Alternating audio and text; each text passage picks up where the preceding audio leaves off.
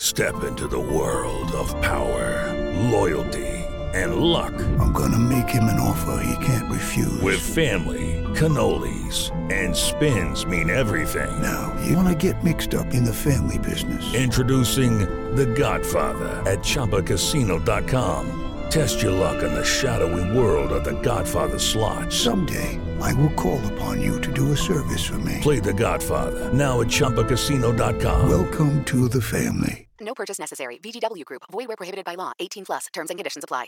Step into the world of power, loyalty, and luck. I'm gonna make him an offer he can't refuse. With family, cannolis, and spins mean everything. Now, you wanna get mixed up in the family business. Introducing The Godfather at ChumbaCasino.com. Test your luck in the shadowy world of The Godfather slot. Someday, I will call upon you to do a service for me. Play The Godfather now at ChumbaCasino.com. Welcome to the family. No purchase necessary. VGW Group. Void where prohibited by law. 18 plus. Terms and conditions apply. Step into the world of power, loyalty, and luck. I'm gonna make him an offer he can't refuse. With family, cannolis, and spins mean everything. Now, you wanna get mixed up in the family business. Introducing The Godfather at ChumbaCasino.com.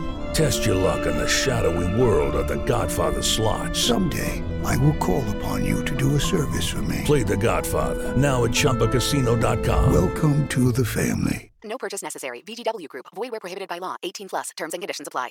It is Ryan here, and I have a question for you. What do you do when you win? Like, are you a fist pumper, a woohooer, a hand clapper, a high fiver? I kind of like the high five, but if you want to hone in on those winning moves, check out Chumba Casino. At ChumbaCasino.com, choose from hundreds of social casino-style games for your chance to redeem serious cash prizes. There are new game releases weekly, plus free daily bonuses, so don't wait. Start having the most fun ever at ChumbaCasino.com. No purchase necessary. VGW Group. Void where prohibited by law. See terms and conditions. 18 plus.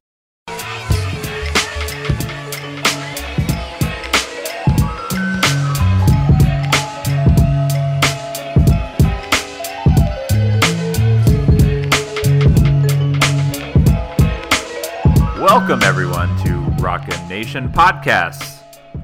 This is Sam Snelling. Hello. How are you? With me is Tom Crean fanboy, Matthew J. Harris. Matt, how are you? Kidnap Crean. We are recording an episode of Dive Cuts. I believe this is episode 14 of season 3. So, post Florida, yay, and Mississippi State. So, since last time recorded, we have had both probably the best and coincidentally the worst performances of Cuonzo Martin's coaching tenure at Missouri. Last Saturday night was awesome. Missouri put up 91 points in a home game against Florida and whipped the Gators. Florida actually played pretty decent offense. They shot the ball well, but they just could not figure out what Missouri was doing offensively, which is kind of funny because it seems like everybody else has.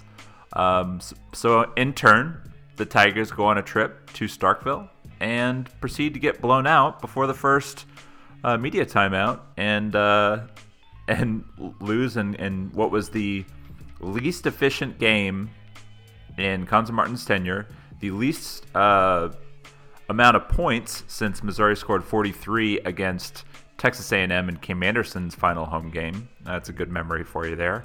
Senior night, here's our worst performance. So yeah, it's been a weird week. A weird week. Matt, anything you want to get off your chest to start? Regression to the mean is proven. You just don't want to see it like such a wild swing between poles, though. Like, when you think of like a normal distribution, we got the tail ends in 4 days, and I don't think anybody in this fan base is prepared for that kind of whiplash. So I think everyone's just kind of jarred by just how just stark that contrast was. And I think, like, so I talked about regression to the mean a little bit in both of the study hall pieces about it, because I think it's warranted, mainly because I don't think Mizzou is as bad of a shooting team as they've been all season. I think that they've got some guys who are more capable of making shots than they have made, all year. So it's sort of like they just kind of saved everything up for the game against Florida. And that sort of took, I guess, the the mean a little bit too high, and so this was sort of the course correction, for the Tigers, because they're certainly not as bad as they played against Mississippi State. That was a wild swing. I don't think that, or I can say pretty definitively, they're not as good as they played against Florida. That was the high end. So that's sort of like, the best game that you're going to get from Missouri offensively. Mississippi State just happened to be kind of the worst game that you're going to get from Missouri offensively. So if you kind of put them together, it would be nice to hit that median more often. And I think the problem with Missouri is right now is that median has been too low. They need to push it up, even if it's just a little bit. Yeah, the one thing that had been steadily happening is they've been steadily, bumping their three-point shooting rate, not north of 33%, but they were getting kind of semi-close to the NCAA average. And the turnover rate had been pretty solid. I mean, again, Missouri's a team that under Cuonzo Martin's been a little bit high, but they've done a nice job kind of keeping the turnovers in check. And so you kind of at least figured that, they were kind of showing some positive signs of, at least stabilizing offensively. And, the road trip to Kentucky, kind of like we said a couple weeks ago, went as expected. The Tennessee game, Tennessee shot the lights out, Missouri did not, and that kind of flipped it. And then going into the Florida game, I think we were sort of skeptical as to what Missouri could do, and we really thought they needed to, find a way to either get Florida to, come out and guard shooters to open up driving lanes, or they were going to have to be really committed to, setting high ball screens for Drew Smith and letting him go to work. And they did the latter. They created some early transition. They got out, and then they, managed to push the tempo a bit. They were really aggressive early in the clock with, ball screens and roll and replace actions, kind of putting Javon Pickett in the replace slot and letting him catch high, and then deciding if he wanted to drive behind the initial screener. So just the way they structured the offense and then the shooting performance behind it, I think you and I sort of said after the Florida game, privately, like, yeah, the shooting performance is definitely, way, way outside the norm. But the takeaway was that what they were doing to generate those shots might have been a sustainable path for them. Mm-hmm. And I think, and that was sort of my big takeaway was, I really don't care about the shooting numbers. I care about how they're creating shots and how they're creating quality shots and how they're creating unguarded shots, or how they're getting, their guards in positions where they can get quality rim attacks. Florida's going to send, Kerry Blackshear out of the paint to hard hedge. Yeah, we're gonna have Reed Nico slip, or we're gonna have our guy turn in the corner and go. They makes no sense. Yeah, it how they were using Blackshear and pick and roll coverage didn't make any sense whatsoever.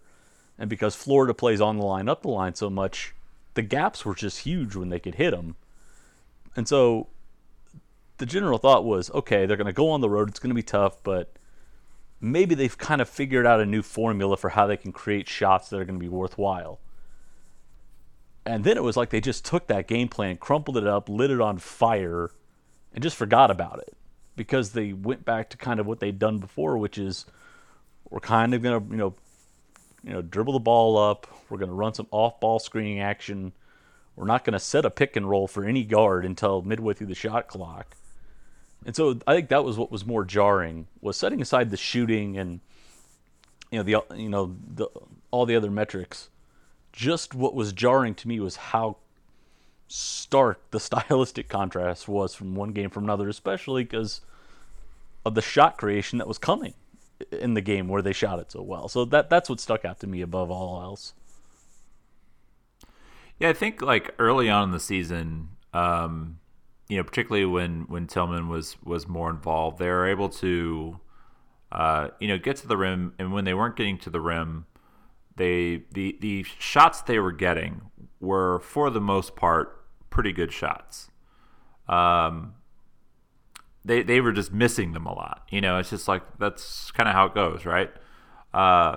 As the season wore on, and then Tillman kind of went into a little bit of a hole and struggled. You could see that they were still able to kind of get to the rim, but the shots that they were getting on the outside weren't as good as shots. The offense was starting to slow down, because I think when you get into a habit or not habit, but when you're missing a lot of shots, the tendency is to, maybe be less aggressive, to, pass up, a decent look, hoping to get a better look.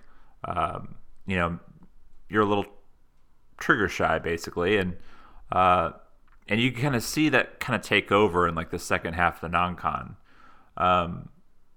Now as they're, and I think like this is the thing that I saw, and their approach against Florida was they were kind of back to being aggressive and looking to score earlier in the shot clock.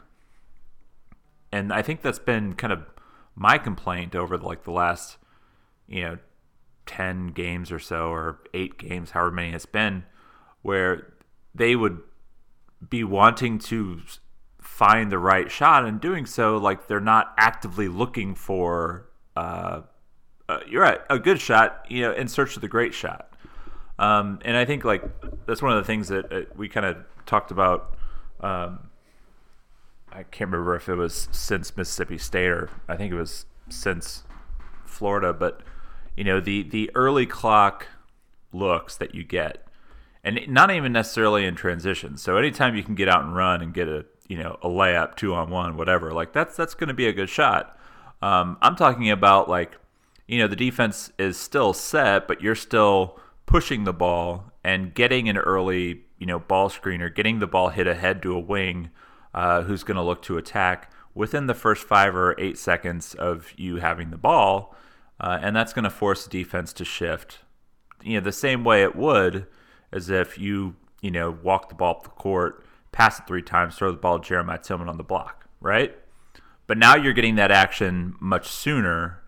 And I thought that, like, that's the thing that I think, and it really, like, part of it is, like, Mississippi State did a good job of getting back in transition. They were also, they were getting good shots. They were rebounding the ball well. And when they were turning the ball over, it was dead ball turnovers. Like, they didn't have a whole lot of live ball turnovers, where Florida was kind of the opposite. Like, Florida, when they turned the ball over, it was live. Missouri was getting steals. And so that causes more of that transition action. So there is some of it in the gameplay that prevented Missouri from getting there, but you definitely want to see them at some point very soon figure out that it's going to benefit their overall offensive production to attack early and attack often and stay in attack mode. Even if you kind of have a few possessions in a row where things kind of don't go your way, like, you still need to be aggressive offensively. And, I realize that them not having a ton of weapons can kind of limit that at times, but I still think you have enough guys who have the ability to at least kind of get out and go towards That's the a rim. fair point about the live ball action there, because when you're having to take the ball out of the bucket for the first 5 minutes of the game and you're down 10-0, I mean, we laugh, but I mean, you can't really get your mojo going. You can't really establish kind of that rhythm early, and you can't really, find opportunities to grab, go, have your guys get out and beat their man down the floor and kind of run to a spot and have a guy and also I think it matters about personnel to a certain degree, because Reed Nico's doing everything he can, but if you're going to give me an ideal rim runner, it is not Reed Nico. So it gets a little bit hard there for them. But I guess the thing that was sort of interesting to me was, even if you don't, have your guy hit ahead for an open jumper, or have a guard sprint to a spot on the wing for that jumper, drive the ball baseline there, Reed can still be a guy who you can get the ball out and you can run, and I've said this ad nauseum, some drag pick and roll action for Drew, and just let him sort of get downhill early in a possession. Even if you quick outlet, you get up the floor, you run that drag pick and roll with 24 seconds on the shot clock, at least you're getting action going to the rim early. And at least you're putting pressure on the internal kind of back line of the defense to either rotate and help. And if it doesn't work, you can at least kick out, reset, and then run screening action again. But I guess that's been my thing, is there's not really an interest to kind of probe that defense early on for them.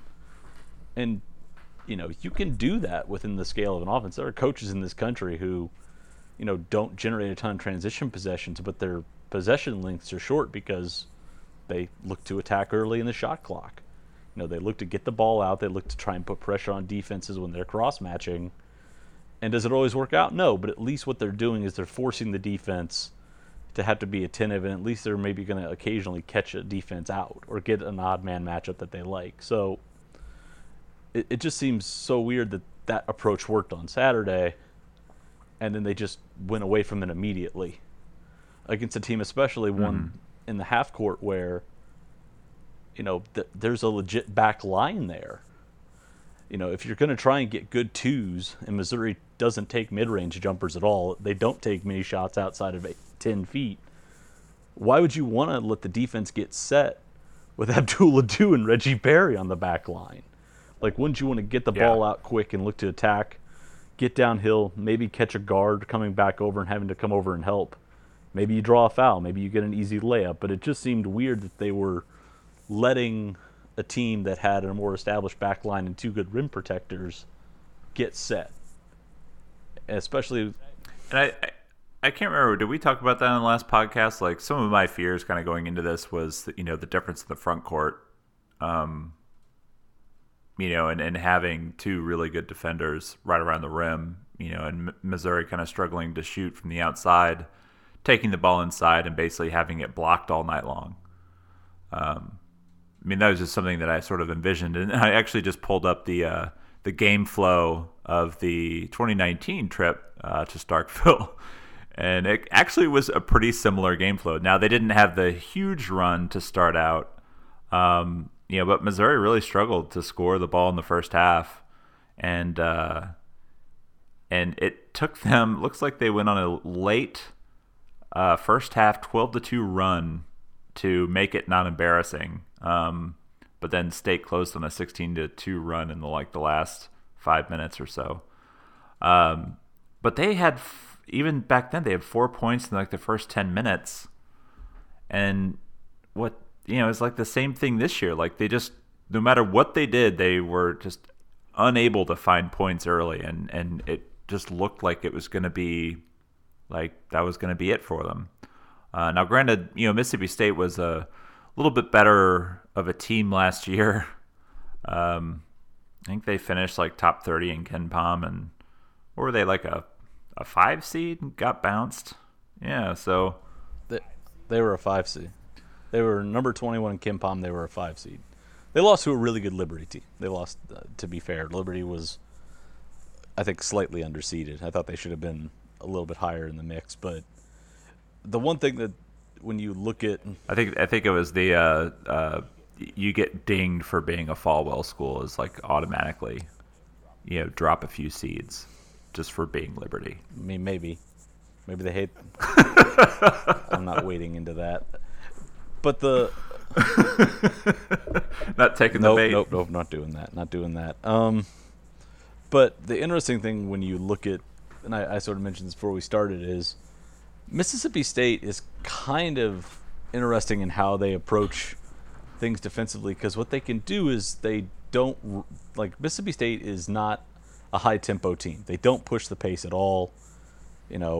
Howland's gotten even slower since he went to Starkville, but they're oddly talented at creating kind of live ball turnovers are at creating transition possessions, so they don't play fast in the half court. But I think I told you they just have this knack of sitting down, guarding, rebounding, and just steadily draining you of possessions throughout the game. Missouri decided to get it out of the way quickly with 5 or 6 in the first 5 minutes, but I think just the matchup that Howland provides them is tough. I don't think Howland looks at Missouri and is like, oh, God, we're going to get in a rock fight. That's kind of Howland's style, too.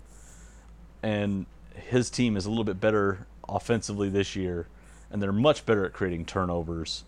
And they did that on Saturday, and they did that on Tuesday night. And they supplemented, their size. And well, they also have legitimately. So they have great bigs. It helps to have Reggie Perry and Abdul Adu, who is probably going to be a first-round pick.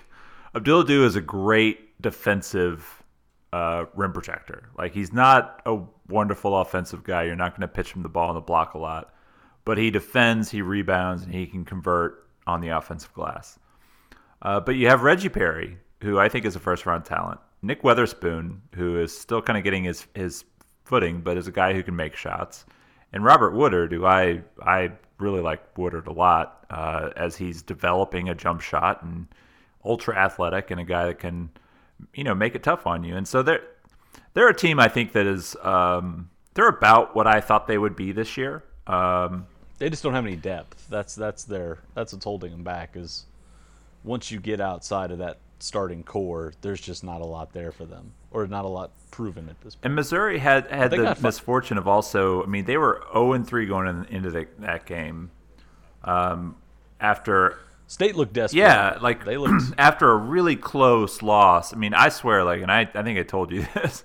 I think Will Wade has some sort of deal with the devil or voodoo magic going on, which wouldn't surprise me. It is Baton Rouge, but they just all they do is win one possession games. LSU is not all that impressive, and yet they're undefeated. And Mississippi State has just had some tough luck. Yeah, they kind of got blown out at Alabama, but they played Auburn pretty tough, and then Auburn just sort of pulled away a little bit in the second half and sort of kept their distance. So it was a team that was 0-3 and better than their 0-3 record, and certainly ready for a win. So it was, I don't know, perfect storm. And I'm not gonna I'm not trying to justify as bad as Missouri played. I don't think you can justify that level of poor play. But it was kind of the perfect storm against them. And you just hope that the recovery, now they're going to go to Alabama, and they're actually already in Tuscaloosa because of inclement weather coming in, wanted to get ahead of the weather. Alabama's coming off a huge emotional win over Auburn. It's Auburn's first loss, big rival. You beat them, and there's some, and they beat them soundly too, right? Yeah, they drove them. By 19. So you hope maybe there's a little bit of a pendulum swing. But Alabama's really talented offensively, but they don't quite defend, and they certainly don't defend around the rim the way Mississippi State does. So there's some realistic hope that Missouri could kind of recover from this and play a tight game. Hopefully, going to pull it out in Tuscaloosa. The tough part for them is that they're going to need to. Nate Oates is an analytics-inspired coach. They absolutely just punch the gas in terms of tempo. They jack a lot of threes. It's either, if you look at their shot chart, it's threes, free throws, and then layups. They are a team that's going to get out, and they've got guards. They've got 5 guards who they can mix and match with. They're shallow in the front court, but that doesn't really matter because Missouri is kind of in a pickle there. So it's just going to be interesting to see who wins the pace war there. If Nate Oates gets it where he wants, I think it could be bad news because they're going to keep shooting. They've got they're number 3 in adjusted tempo. Yeah, they absolutely want to run you out of the gym. They want to put you through a conditioning test. And I think that you talk about their defense. Their defensive ratings actually come down like 3 points per possession, 3 points per 100 possessions as non-con wound down. I think they weren't used to how to play defense kind of playing at that tempo. They've improved. I mean, yes, the metrics still look bad, but I think they've kind of gotten their sea legs at either end, and they're figuring it out. But Kyra Lewis is really good. John Petty is making shots. Jaden Shackelford's a really nice freshman.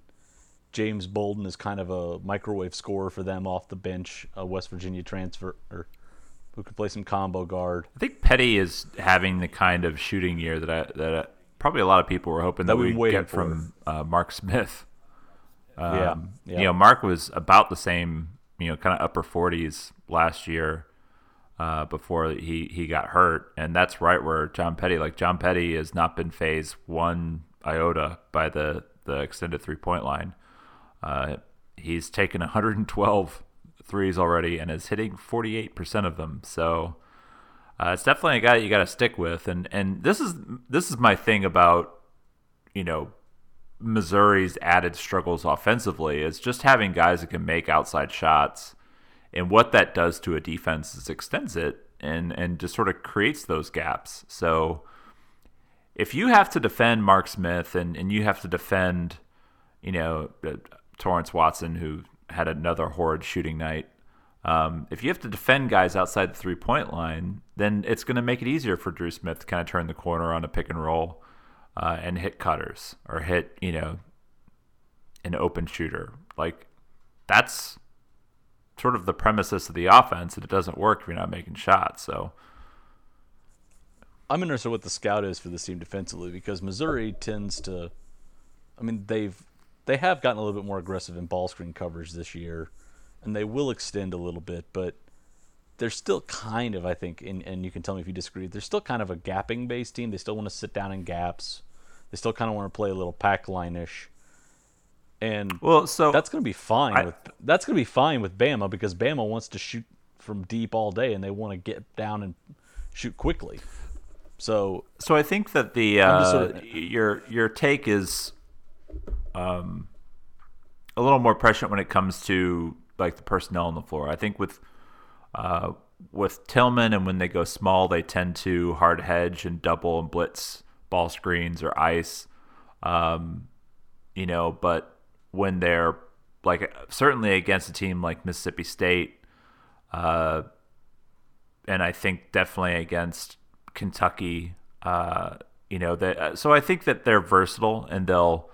I certainly think that he's going to stick a body on John Petty, and as long as John Petty is within 30 feet of the rim, there's going to be somebody.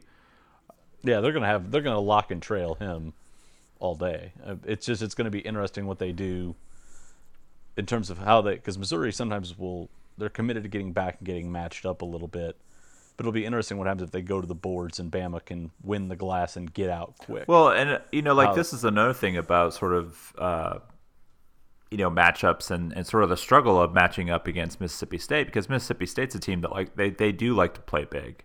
They do like Perry and Adu on the floor together.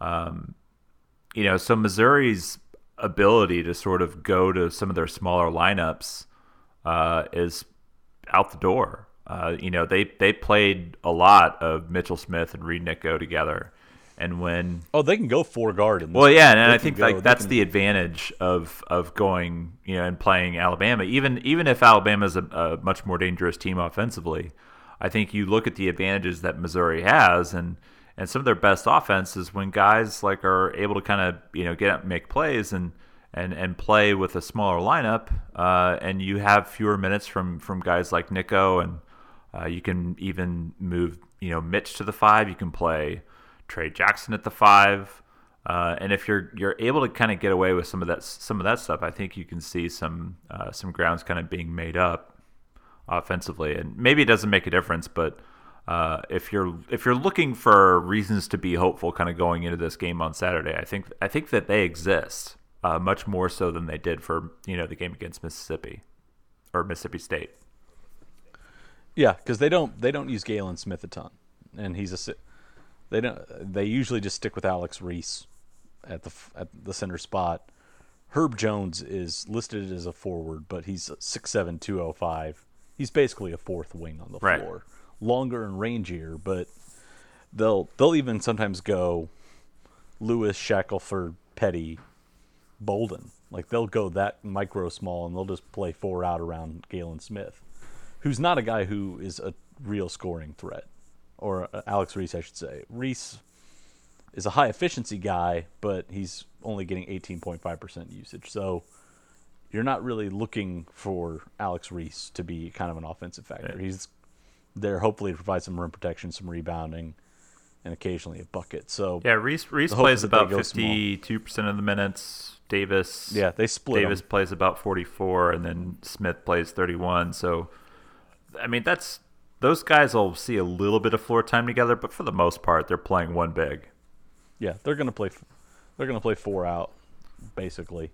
They'll come down. And that's going to be like that. That is to their advantage too. Like, they're going to be a better, more efficient offensive team when they have more skill players on the floor. Well, yeah, and, they can run Lewis. You can put Lewis in pick and rolls or have him create an isolation. You space Petty, and then you've got, if you wanted to play 4 guards, you have Bolden, who's a guy who's looking to score but can shoot the 3 ball well. Herb Jones does not shoot jumpers. He's a guy who's looking to get to the rim or get around the rim. So you have some nice mix of skill sets from your guards there, and you're just really asking Reese to try and clean up misses, occasionally hit a step-out jumper, and just defend. So, hey, Matt, I think this is a game where you could get Trey Jackson some minutes. What do you think? That's not a bad idea.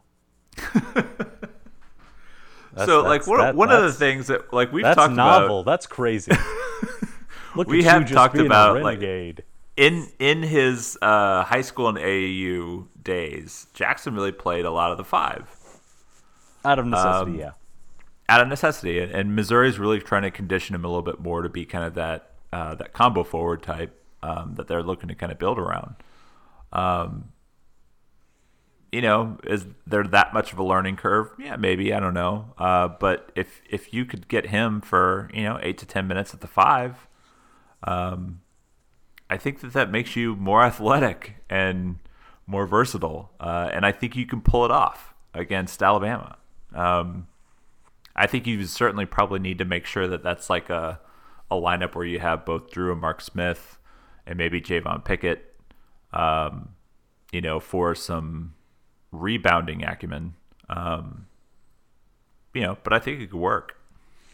Yeah, I was thinking you could, as much as Reed's tried to, plug the gap here, this should be a game where you really don't need Reed or Axel Okongo, I don't think. I think I would rather have Mitchell Smith, Kobe Brown, and Trey Jackson cycling between the 4 and the 5, just because I'd want the switchability. I'd want some more athletic guys. I'd want some guys comfortable working in space a little bit, and frankly, guys who are just going to be conditioned to be able to get up and down the floor a little bit. Bama's not a team that really hammers you on the glass. They're not a great rebounding team. So you're not really going to give up a ton, even in conference play so far. They're 12th in offensive rebound percentage. They're not going to the glass a ton. So if you can get misses and you can kind of play a little bit with some verve and some tempo, it could be interesting. But yeah, Trey definitely needs more than 1 minute. Definitely more than 1 minute. Well, we are preachers of the at the altar of Trey, so it's going to happen one of these days. I mean, look, Parker Braun got into the trifecta, and damn it, if Evan Yurkus and Travis Ford weren't hunting, not Travis Ford, but Travis's son, if they weren't hunting to get in there too, if Brooks and Evan weren't looking to get in there too, the best lineups for Missouri at Starkville were the walk-ons late, so. Maybe it's a sign. Maybe it's a sign. Well, I think there is a little bit of reason to think that Missouri could recover. We'll just kind of put it that way, and they certainly need to. Although, let's look at what's coming up. So Alabama on Saturday. They get a home game on Tuesday against Texas A&M, who has been playing better. They put up a big fight to LSU. Of course, LSU won a close game. Voodoo magic. LSU they were down like 6 or 8. They're like down in the 6 last with 1:10 left. Last minute or 2 minutes in the game. They hit a 3, and A&M turned the ball over. It came down, hit another 3, all within like 20 seconds. It was like, well, there went that 6-point lead. Yep. And forced overtime. The last minute or so of regulation on that was horrid to watch. It was horrible basketball. Terrible shots were taken. I actually think, if I'm remembering the play correctly, but I think they probably could have called Skylar May for a They could have called him for a charge. Charge and sort of bit the whistle, which, I don't mind. But I like being right about LSU, and damn it, if they go like 13-5 this year, I'm going to be mad, just because there's no reason why this team should be that good. But yeah, so A&M started off, opened SEC play with a loss at Arkansas, beat Ole Miss in an excruciating game at home, then whipped Vanderbilt. Vanderbilt was coming off the news of Neesmith being hurt. Yeah, Aaron Neesmith. Was blanked on his name for a second. He has stress fracture, is out indefinitely, much like our own Jeremiah Tillman. Vanderbilt just found out that news, promptly go out and get blown out at home to Texas A&M. So they're 2-2 with a winnable game at home against South Carolina, who is coming off a ridiculous buzzer beater in beating Kentucky. This league, this whole college basketball season, it's all trash. It's just Oscar the Grouch would love this. It's all garbage. So realistically, the 137th ranked Texas A&M Aggies could come into Mizzou Arena next Tuesday at 3-2 in league play, and already probably at more wins than I might have expected them to have a month ago. So they've got A&M, and then the following Saturday, the 25th, is the Big 12 SEC showdown, and that's a trip to West Virginia. Ooh. And West Virginia is currently number 5 in KenPom. Yeah. They have recovered quite a bit from a down year last year. I don't know. Have you had a chance to watch the Mountaineers? Yeah, they play fast. They turn you over a lot. And they got the front line of Derek Culver and Oscar Tishwibe. 6'9" and 6'10". 255 and 258. Oscar's a freshman and Derek is a sophomore. So they got big, long dudes inside. They play fast and turn you over. Nothing wrong with that mix at all. Just Shibwe is he is a monster. It's like if Kofi Cockburn played on Alabama. That's kind of what it is. It's you put a so Kofi though is like, he's big, right? Yeah. Like Shibwe is more agile. He's a better athlete, but he has the sort of same like take up space, kind of put you through the rim. And then Culver, I think Culver is a really, really nice player. So those guys are really pretty good, and he's got the number. Oscar leads the nation in offensive rebound rate. He is blocking 7.2. His block percentage is 7.2. He draws 6.6 fouls per 40 minutes and shoots 60% inside the arc. So yeah, that's who you get to handle on the back line.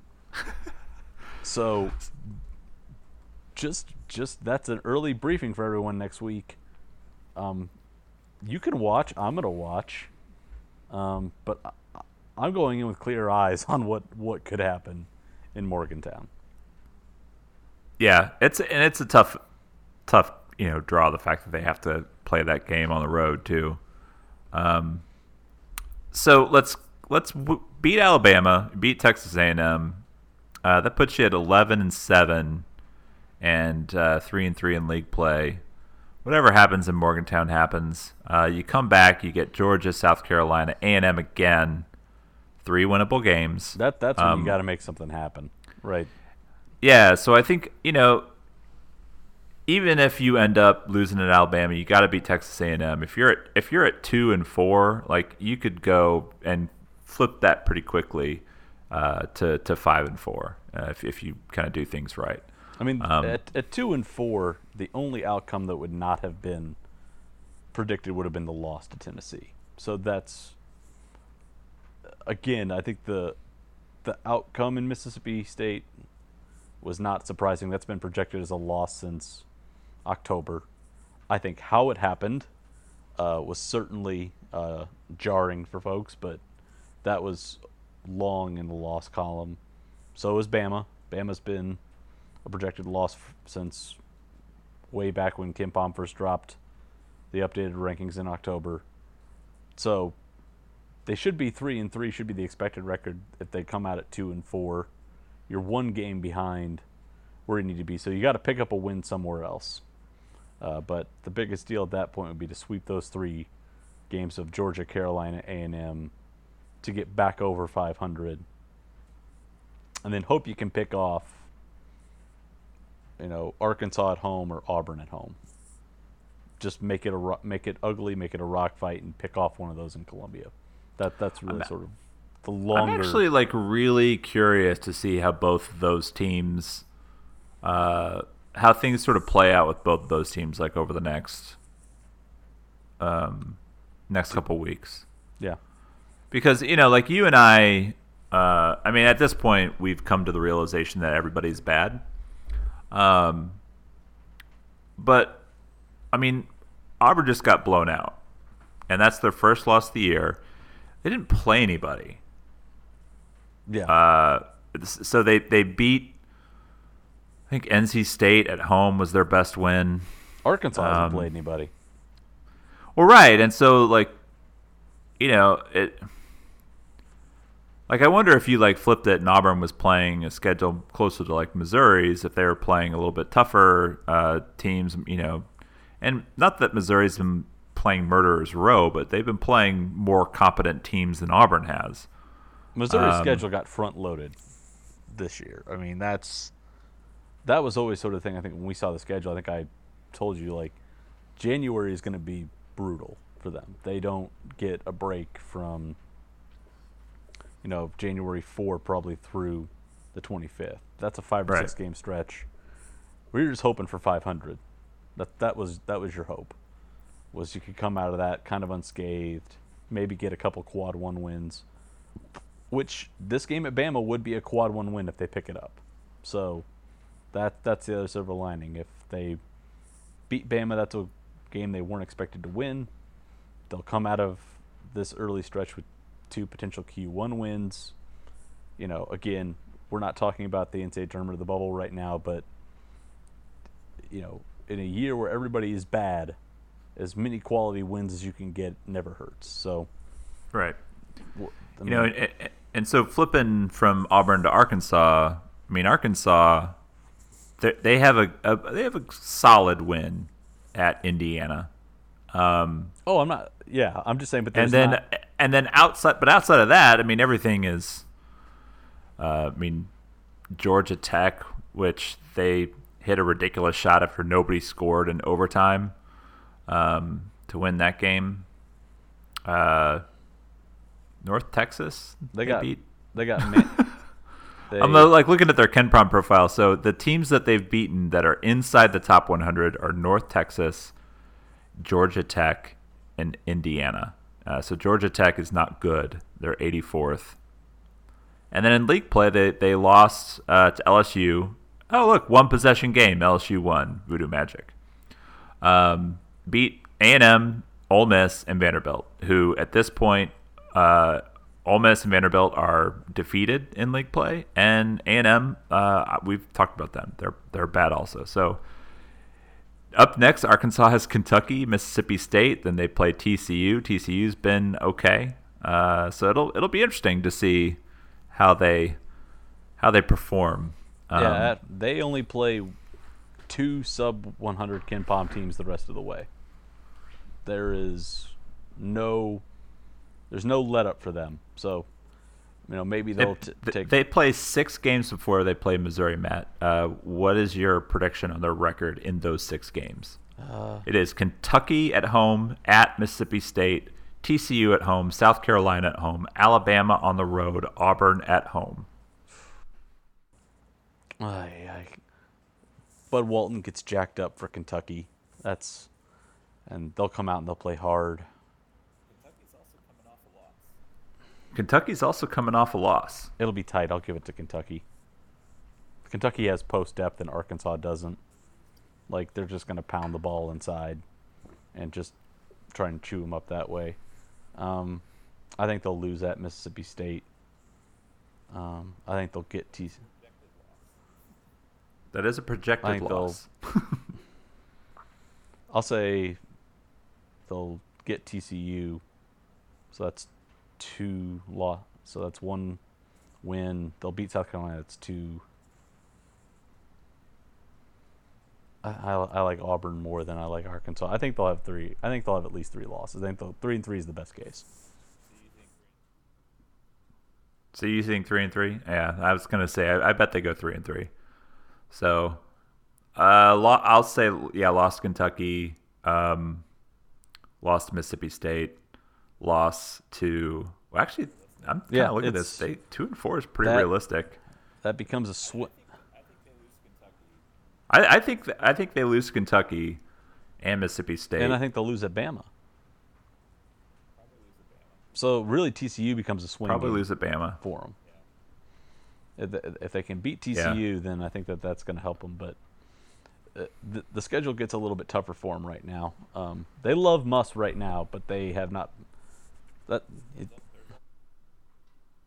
There's only 2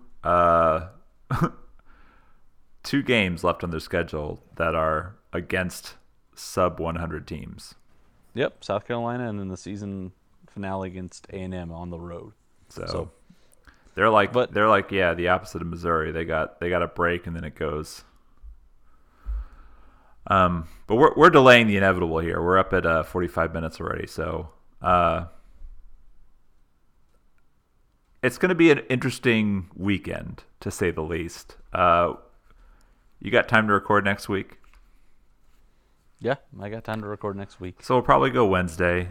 Actually, no. Wednesday, I'm going out for dinner, so we'll have to go Thursday again. I like that we tell people the calendar. You got to be ready for when they're going to get the next podcast. If you want to rob Sam's home, next Wednesday is the ideal time. Hey, I've got a nice security system with cameras and everything. So for anyone who is in St. Louis and they are foodies, which I know there's got to be at least like 1 or 2 of you that listen to this podcast that are in that category. I am going to take my wife. My wife's birthday was yesterday, but for her birthday, we're going to do the omakase dinner at Indo next Wednesday. I'm very excited about this. So if you're a foodie, you know what that means. Like, that is probably the best meal I'm going to eat this year. So I am not going to come home and record a podcast. We will wait until Thursday, and I will tell you all about it. Give us your birthday. You can check Instagram. There'll probably be a few pictures of food on there too. So it's going to be Bon Appetit and basketball next Thursday. Oh, I think at this point people would expect nothing less. So, Matt, any last words before we get out of here? Just a friendly reminder to people. I know you get frustrated during games and in the immediate aftermath, but this is just a PSA. Konzo Martin can't be fired this year. It's happened. I keep getting it, randomly. I get pinged about it. He's contractually safe through May 1 of 2020. And even if they were to, in some world, fire him, they would still owe him $6 million. So what I'm trying to tell you is the prenup for Konzo is very strong. And so I know you're frustrated. I know it's the way of fans to say we need to fire the coach. The progress isn't here. I'm telling you, the contract doesn't allow that. So make peace with that. So I'm going to say... Just embrace that. That's my PSA. So I needed to get that out there. So why don't we we'll be positive? And if you cannot be positive, then you laugh about it. Trust me, that's how we lived through the Kim Anderson years. And as somebody who podcasted through the Kim Anderson years, I can tell you that sometimes you just have to laugh. And so here's a nugget that we discovered before we came on the air. Missouri's performance against Mississippi State was one of the 5 worst offensive efficiency performances in the Ken Pom era. So if you want to think about how bad things were, 3 of the other top 5, 1 came under Quinn Snyder. The other 3 were Kim Anderson teams. So it could always be worse. It is basketball, folks. Let's just hope it gets better. So until next week, we'll be back. Make sure that you stay tuned and head Rock Nation, blah, blah, blah, all that stuff. Follow him on Twitter, me on Twitter. Mitch, let's fade it out. We'll talk to you next week.